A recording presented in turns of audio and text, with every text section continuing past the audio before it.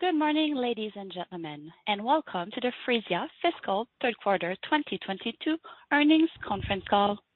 At this time, all participants are in a listen-only mode.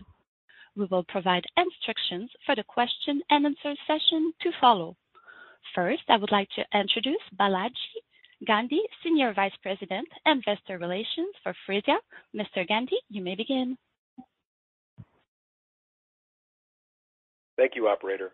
Good morning and welcome to Phreesia's earnings conference call for the fiscal third quarter of 2022, which ended on October 31st, 2021. Joining me on today's call are Phreesia's Chief Executive Officer and Co-founder, Chaim Indig, and Chief Financial Officer, Randy Rasmussen. A complete discussion of our results can be found in our earnings press release issued yesterday evening, as well as in our related Form 8-K submission to the SEC, including our quarterly stakeholder letter. These documents are available on the investor relations section of our website at ir.phreesia.com. As a reminder, today's call is being recorded and a replay will be available following the conclusion of the call. During today's call, we will make forward-looking statements within the meaning of Section 27A of the Securities Act and Section 21E of the Securities Exchange Act. Although we believe that the expectations reflected in these forward-looking statements are reasonable, these statements relate to future events or our future operational or financial performance and involve known and unknown risks, uncertainties, and other factors that may cause our actual results, performance, or achievements to be materially different from any future results, performance, or achievements expressed or implied by these forward-looking statements. Furthermore, actual results may differ materially from those described in the forward-looking statements and may be affected by a variety of risks and factors that are beyond our control, including, without limitation, statements about our future financial performance, including our revenue, cash flows, cost of revenue, and operating expenses, our anticipated growth, our predictions about our industry, the impact of the COVID-19 pandemic on our business, our ability to attract, retain, and cross-sell to healthcare provider clients, and our ability to realize the intended benefits of our acquisitions. These statements are also subject to other risks and uncertainties, including those more fully described in our filings with the SEC, including in our quarterly report on Form 10-Q that will be filed with the SEC later today. Forward-looking statements made on this call speak only as of the date on which these statements are made. We undertake no obligation to update and expressly disclaim the obligation to update any forward-looking statements to reflect events or circumstances after the date of this call or to reflect new information or the occurrence of unanticipated events, except as required by law. We will also refer to certain financial measures not in accordance with generally accepted accounting principles in order to provide additional information to investors. These non-GAAP measures should be considered in addition to and not as a substitute for or in isolation from our GAAP results. A reconciliation of GAAP to non-GAAP results may be found in our earnings release and stakeholder letter, which were furnished with our Form 8-K filed after the market closed on December 8th with the SEC and may also be found on our investor relations website at ir.phreesia.com. As a reminder, we are participating on today's call from 3 different locations, and based on your feedback, we think the call will be more streamlined and efficient if I moderate the Q&A. I will now turn the call over to our CEO, Chaim Indig. Thanks, Balaji. Good morning, everyone, and thank you for joining us. Phreesia celebrated an important milestone in September as we surpassed over 100 million patient visits enabled by our platform during the previous 12 months. Every member of the Phreesia team has contributed to this achievement, and I would like to congratulate them on reaching this milestone. This is the latest in a long line of accomplishments celebrated over the past 16 years, achieved through the hard work and dedication of our current and former team members. We also thank our clients for entrusting us to create a better, more engaging healthcare experience. I hope everyone has had a chance to review our earnings press release and stakeholder letter. Operator, we can open up the call for QA.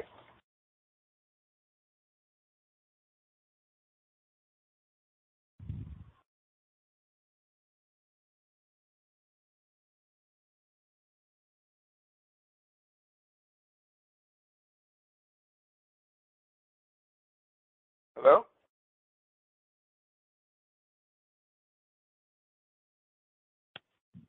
Balaji.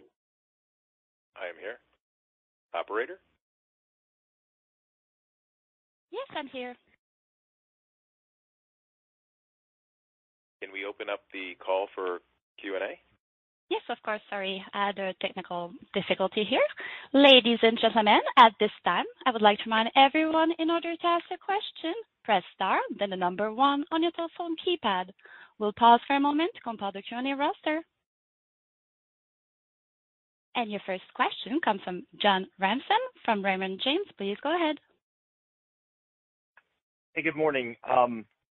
Obviously, the story has changed from a 20% top line to a higher top line, higher spending story.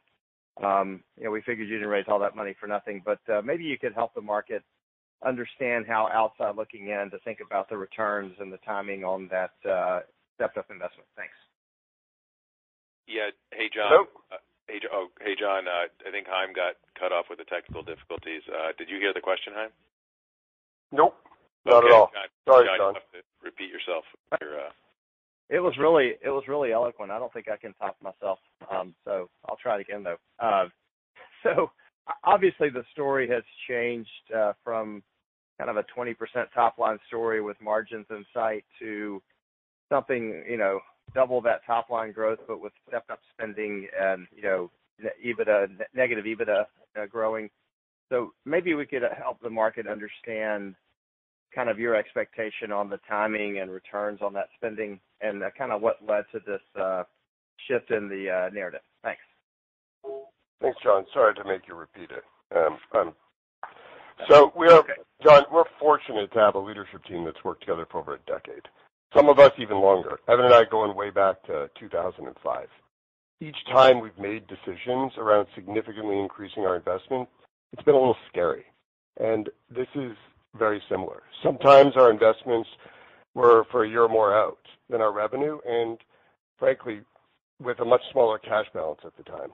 But our decisions have always been based on data. When all of you have this data. We've been public for 10 quarters. It's public stretching even further back. It reveals about how we invest and when we get it back and how we get it back. We're extremely pleased and excited about the returns we're getting on our investments, which is why we're accelerating them. We know it's not an easy discussion for a lot of you on this call, and it hasn't been an easy discussion for us internally either. We made hard decisions over the years and built trust and confidence with each passing inflection point. For a lot of you that were investors with us in March and April in 2020, you trusted us to make those decisions based on the data we saw in real time then too. The data has never failed us, and the decisions, as Balaji calls, have been directionally correct. And we look at this data on a weekly basis, and we continuously course correct. And we do it with all of the trust and confidence of our team. And the great news for a lot of us now is we're not making a lot of these decisions with just a small set of data. We have a lot more data and a lot more firepower, especially on Randy's team. And Randy, who's been with us for over 2 years now, is a big part of that decision-making process. And I thought I'll let Randy speak a little to answer the rest of that. Yeah, thanks, Chaim. As Chaim said, we look weekly, monthly, continuously at how our investments are performing and where we're going. I think we're really focused on sustainable and profitable revenue growth. And as Chaim said, we view our capital as precious, and we look for efficiencies in our investments. The SDR program is a good example of this, where we bring in leads at a cost-effective way so that we can pump that engine that grows the top line. So we think very carefully about how we spend this money and make sure that that results in profitable and sustainable growth in future years. So just as a follow-up, is a simple way to think about it, let's say you spend $100 at time zero a year out. Maybe that $100 generates $100 of incremental revenue at your sort of average gross margin. I know that's oversimplified, but I think the public market needs some kind of quantitative hook to think about this.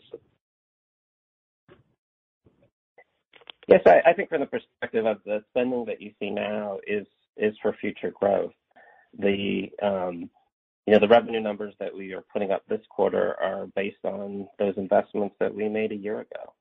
And so, the time frames I think can range from, 1 to 3 years depending on the type of spend. The sales spend comes in a little bit sooner, but some of the R&D spend has a longer term time frame as we build out our products and provide excellent solutions to our customers. Thank you. I'll get back in the queue. Your next question comes from Anne Samuel from JP Morgan. Please go ahead. Hi, guys. Thanks for taking the question. I was hoping maybe you could help us understand some of the inputs that went into the guide, the 20 to 25% for next year, headwinds and tailwinds that you're considering, just, in light of the performance that you put up this year and the investments that you're making. Yeah, so I think the way that we look at, guidance for future years, the 20 to 25% is our long-term outlook. We are playing the long game in this business, and that's what's important for us to focus. I think there will be quarters and periods of time where we will grow faster than that 20 to 25%, but there could also be periods of time where that declines from that higher level. So we're playing the long game here and really are looking for that long-term sustainable and profitable growth. That's helpful. And then, on the, you had really nice growth in your provider clients this quarter. Was hoping maybe you could talk about some of the factors that are driving that. Are labor shortages playing into that, and are you considering, maybe that as a tailwind for next year as well? So I think, Annie, one of the things that we've seen is that our people have gotten in front of a massive labor shortage issue for our clients and prospects. I think we've seen a ton of land and expand. I think our increased offerings have also played a part in winning a lot of those clients, and a lot of that's been the back of increased R&D investment. So we feel pretty good about being able to get out in front of a lot of clients, get them a solution, build their trust, show them a huge ROI, and then continuously expand. Randy, what do you call, Randy's team has a name for it, which I always mess up. Yes, I think as we sell more solutions into a client, we refer to that as density. So we want high levels of density as the client adopts our solution. And then intensity is important. We want our clients to expand across their locations, or even within a location, we want the providers to use more of the products that they have already licensed from us. So, that density and intensity are real key drivers to our growth strategy and expanding our footprint in our existing customer base. Maybe just a follow-up on that. As we think about the 20 to 25% revenue growth for next year, how much of that is increasing your density versus adding new clients? It's both. I think that we are focused equally on both. This last year, we've invested a lot in our customer success group, and they're the ones that are primarily focused on the expands, and they've been doing really well. We've seen a lot of success with that, so that's really important. But the new logos are also important because as we add new provider clients, that also increases our network and gives us more opportunity to attach payments and deliver digital engagements from our life science business. So we view them both as equally important. Great. Thanks so much, guys. Your next question comes from Ryan Daniels from William Blair. Please go ahead. Hey, good morning. This is Jared Hassan for Ryan. Thanks for taking the question. Wanted to ask a similar question just on the outlook going forward here, but focusing more on the adjusted EBITDA line and understanding that in the prepared remarks you're not giving a formal number yet for 2023. But just curious, if I look at the implied Q4 guidance that points to around a loss of around $35 million for fiscal 22, is it fair to think of that as a good exit run rate for next year? Kind of on an annualized basis, or would there be any sort of context we'd be missing with that framework? And then similarly, is there any color you can share just around sort of the magnitude of the expected cadence in terms of the OpEx ramp next year? Thanks. Jared, thanks. This is Balaji. Let me sort of replay that and set it up, and then maybe Randy can pick it up. But obviously, we want to be careful here. We're not providing guidance for fiscal 23. And one of the reasons, as we did last year, one of the reasons we're providing some kind of framework and starting point for fiscal 23 in December is because there's probably 3 to 4 months before we talk to you all again in this sort of format, and we don't want to wait that long. So that's sort of the revenue guidance.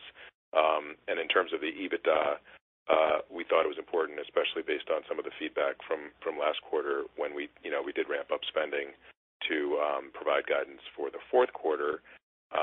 And I think you're just going to have to wait, but I think the comments in the letter and certainly suggest that it's not going to be pulling back. And when we say accelerating, maybe just so we're clear, we don't mean accelerating as a percentage. We just mean accelerating as a dollar amount. And so maybe Randy, if you wanted to add anything to that, go ahead. Yeah, I mean, Balaji, I agree. I think we're not prepared to.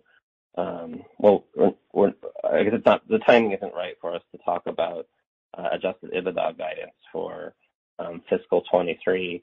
But as we talked about before, I mean, we've had a history of profitability and made a conscious decision to increase our investment levels to get that sustainable growth. I think as we've hired, you also start to see, some of the hiring that we did in Q3 was done near the end of the quarter. So that's where the guidance for Q4 comes in, where the numbers increase. So as Balaji said, the plan is to continue with this investment cycle. Okay, fair enough, and I appreciate the comments there. And just wanted to, for a quick follow-up, wanted to turn to a different theme here. You announced an acquisition of Insignia Health. So would love to just get a little bit of color here on the background. It sounds like from the prepared remarks, this was a company that you had some familiarity with. So just curious if you could talk a little bit, just the sort of genesis of that deal. Is this an asset that's embedded in a lot of your clients? And just curious what exactly you're seeing in the market that made you want to add this capability. Thanks. All right, I'll lead off, and then I'll let Balaji add something at the end. So we're really, really excited to bring this to our clients.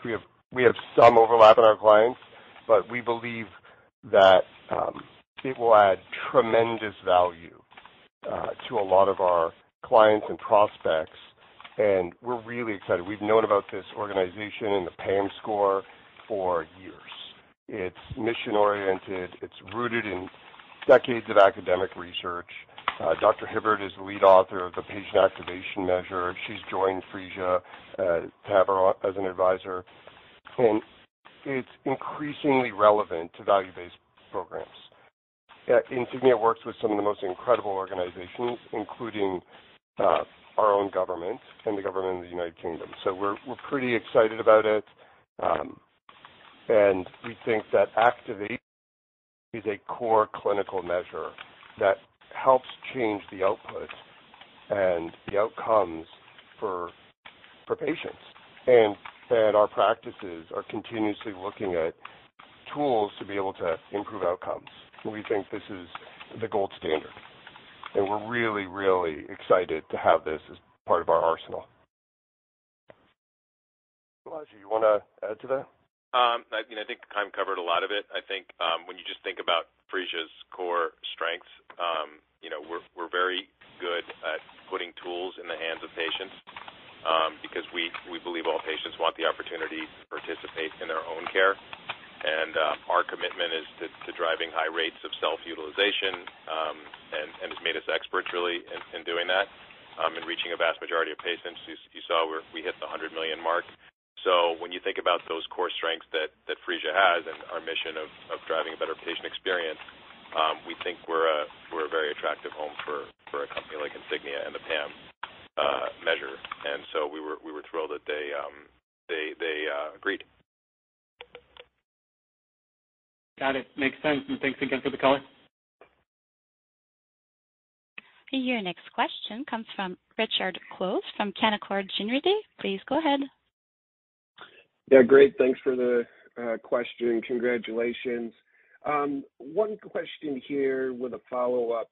But first, I want to dive on the life sciences, obviously outperforming versus expectations. Can you provide some momentum on that division or business?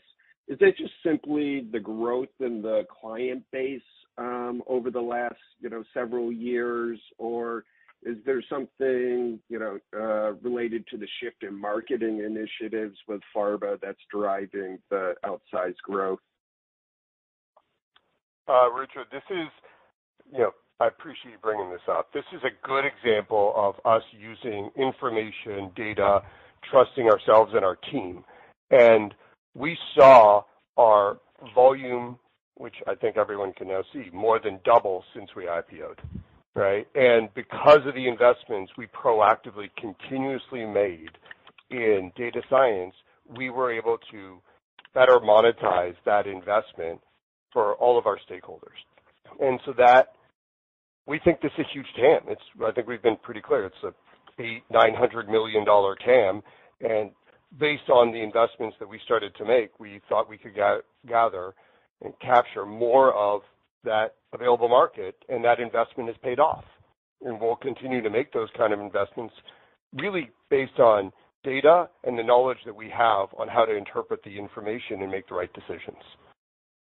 And that's, I think, the benefit of having a very seasoned team who's seen many cycles.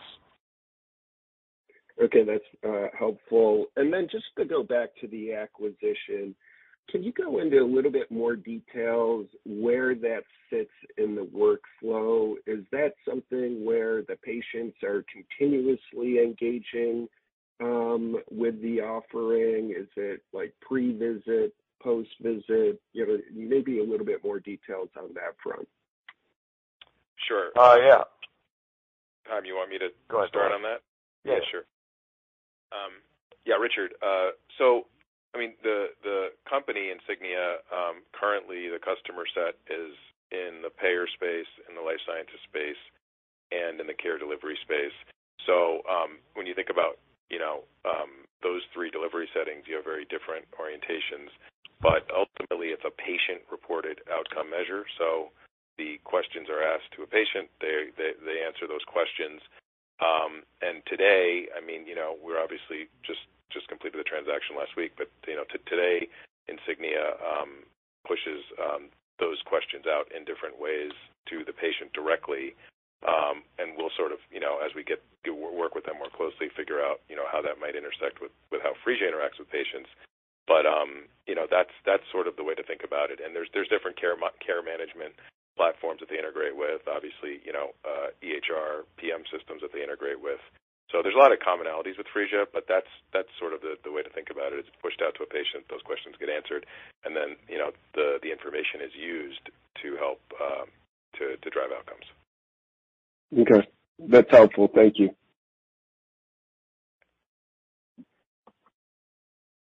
Your next question comes from Glenn Santangelo from Jefferies. Please go ahead. Oh, yeah. Thanks for taking my questions. Chaim and Randy, I hate to do it, but I did want to follow up on this investment spending. It seems like a lot of where the incremental spending came in was more on sales and marketing versus R&D. And when we look at the headcount of the company, the number of employees has more than doubled over the past 12 months. And so I guess what investors are really trying to figure out is, how much more do you have to invest in? When, in particular, when you look at the guidance, for next year, I think investors are kind of nervous that it feels like the company is spending, incremental dollars to chase fewer revenue dollars. And so maybe you could help us think about, where the company is today from a headcount perspective, what else you maybe think you need, and kind of give people a sense for how much more there is to go. And then I had a follow-up question on the acute care market. Yeah, I think Randy can start with that answer. Glenn, I can just tell you one answer to the headcount. At the end of October, we had 1,490 people, and obviously, given our comments about the fourth quarter, we continue to hire, so we're north of 1,490 today. But maybe Randy, you can cover some of other Glenn's questions. Yeah, I think when we think about how do we look at what our headcount needs are and how does that seed growth? We look at data on a weekly basis. What kind of lead generation is the SDR team producing? What do our provider sales teams, what are their close rates? We look at this on a weekly basis and make adjustments. I think from the perspective of, when is it enough? I think as we continue to grow, as long as that investment continues to provide this sustainable and profitable growth in the future periods, we would continue to invest. I think this last clip was a very large increase in headcount.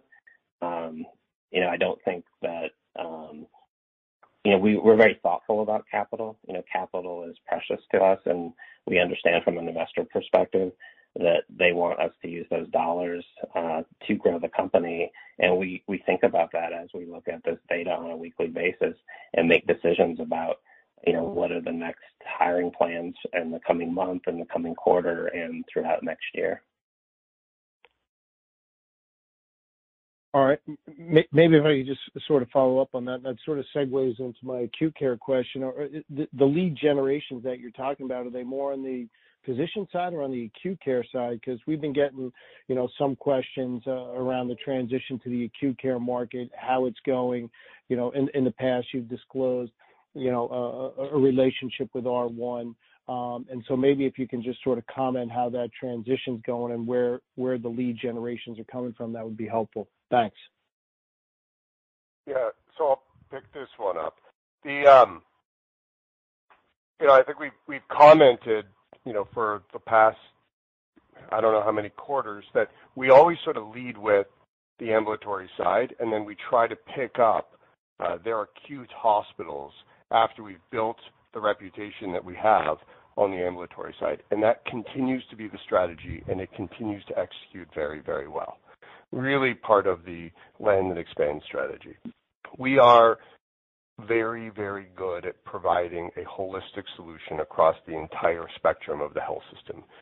And we don't announce most deals, but we continue to feel really good about the returns we're getting and the long-term outlook of continually investing in the hospital market and all the ancillary services surrounding it, as much as we are investing into the ambulatory market. We think they're very complementary, but we tend to always lead with ambulatory first at the client. And okay, thank you. You got a question around R1. Did you R1 still? Yeah, I did have a question on R1 in particular because.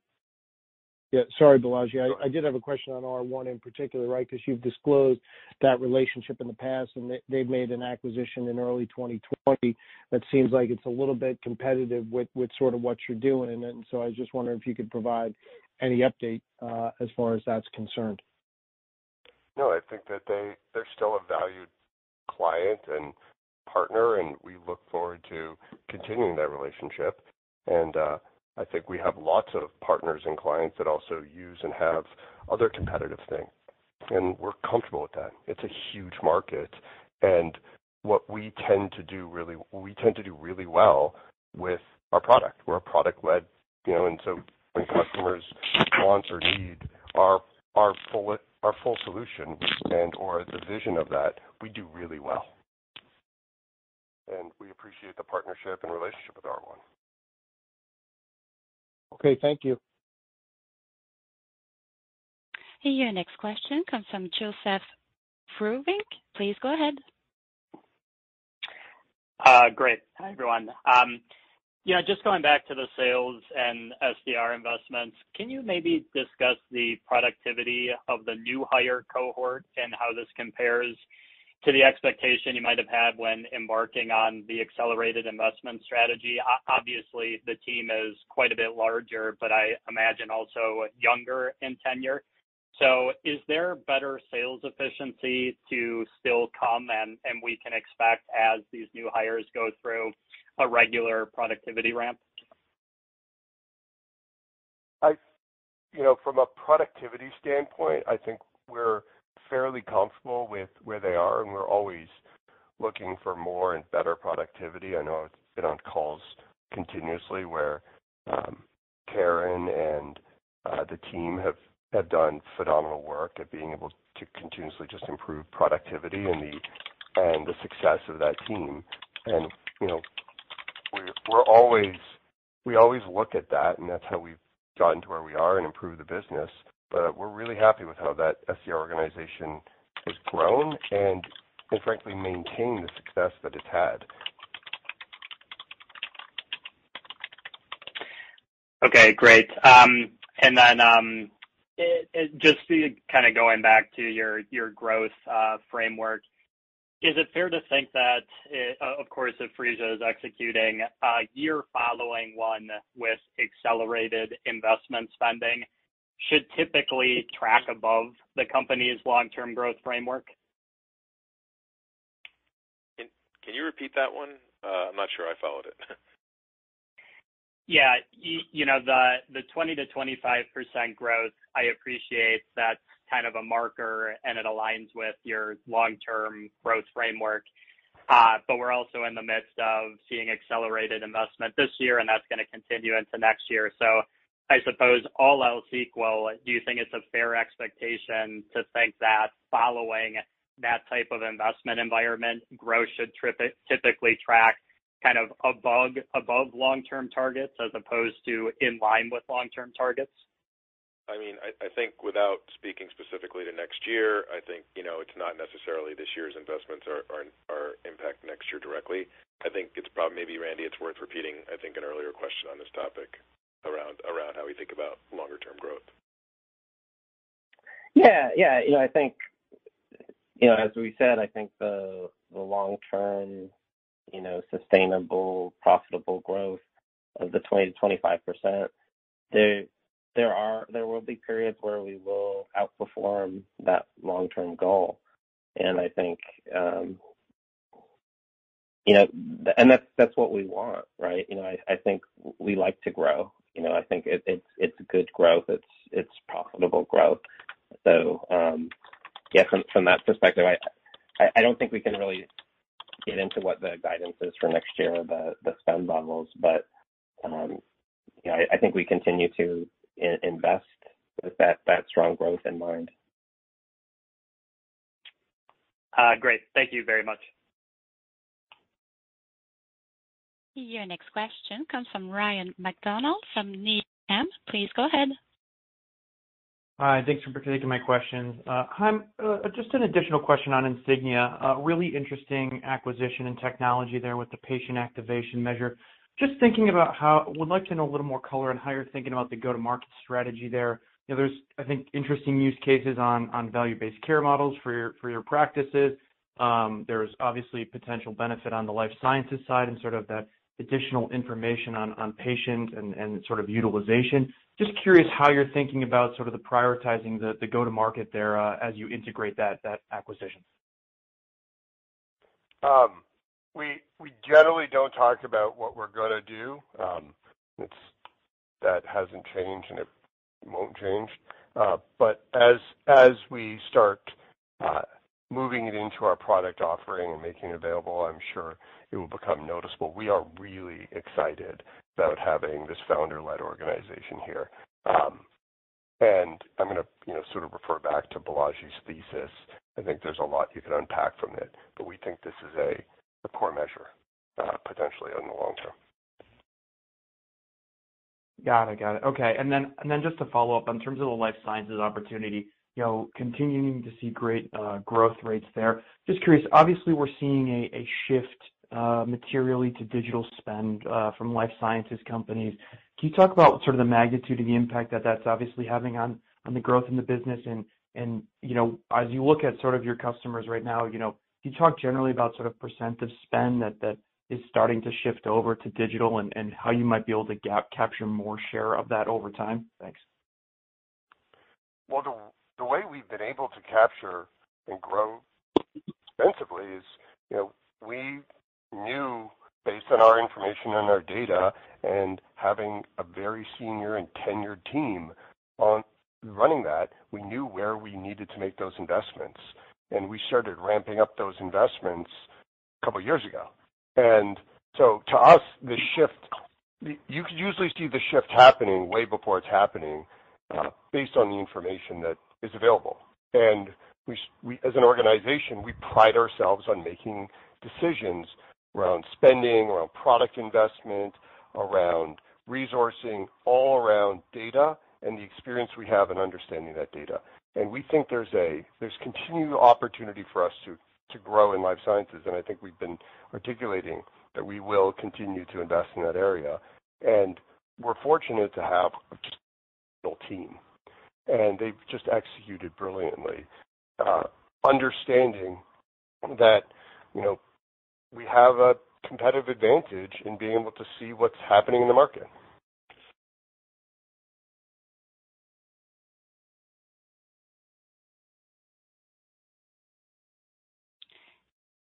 And your next question comes from Donald Hooker from KeyBanc. Please go ahead.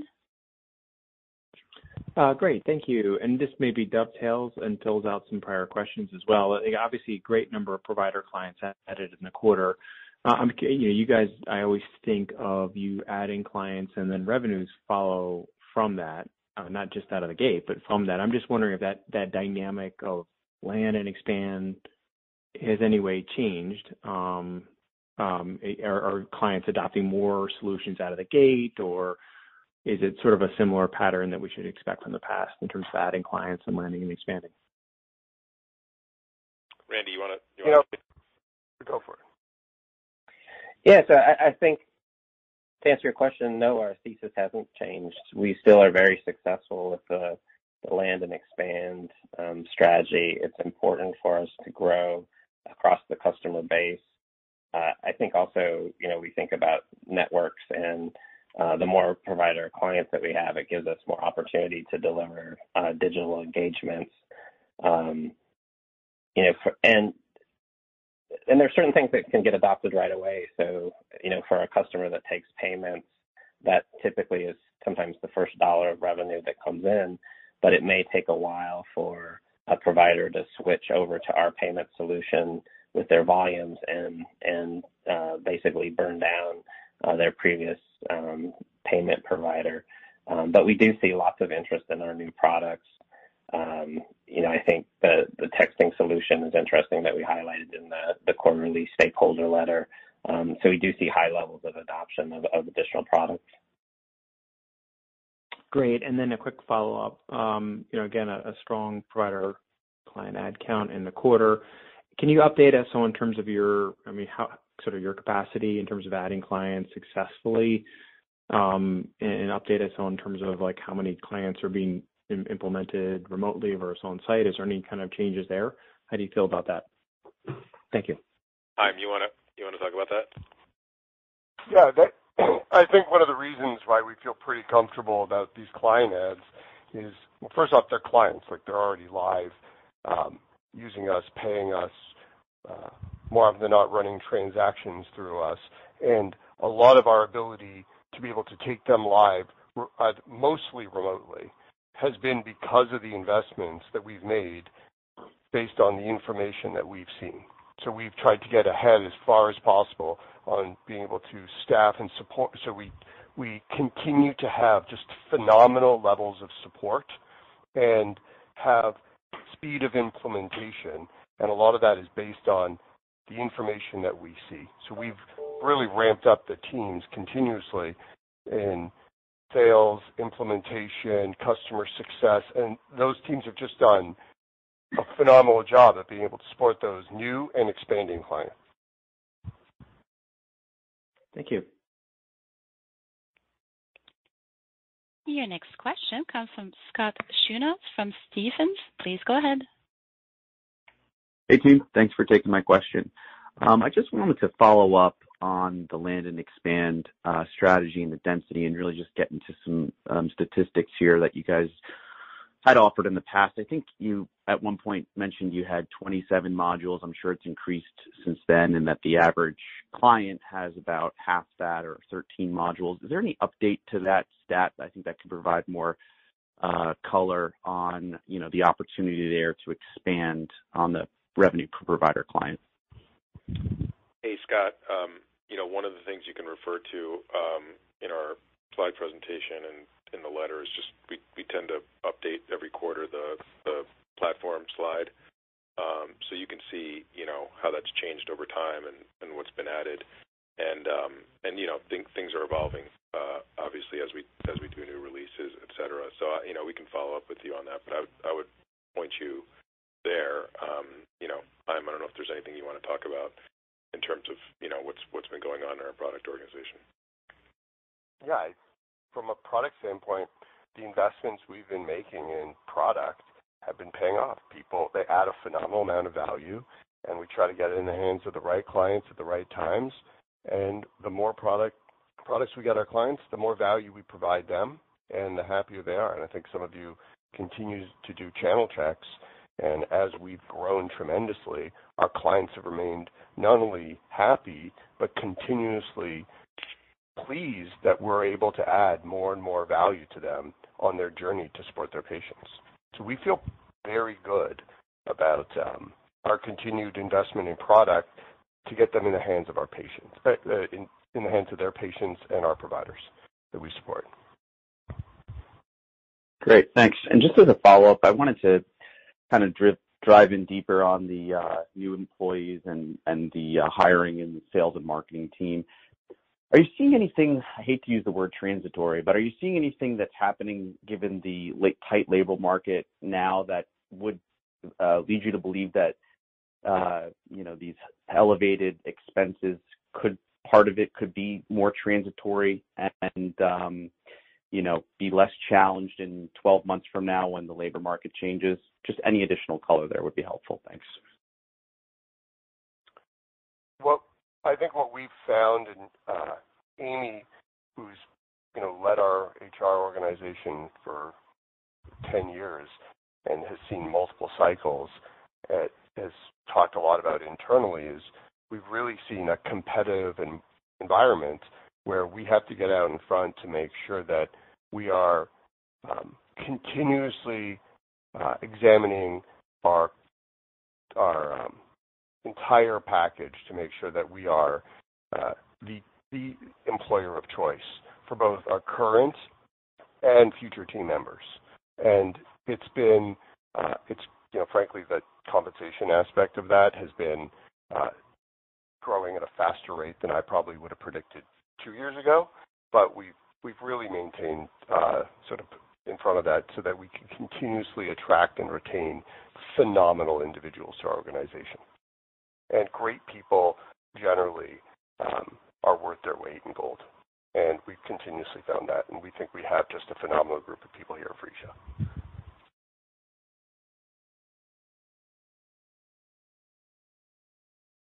And your next question comes from Daniel Grosslight from Citi. Please go ahead. Hi, guys. Thanks for taking the question.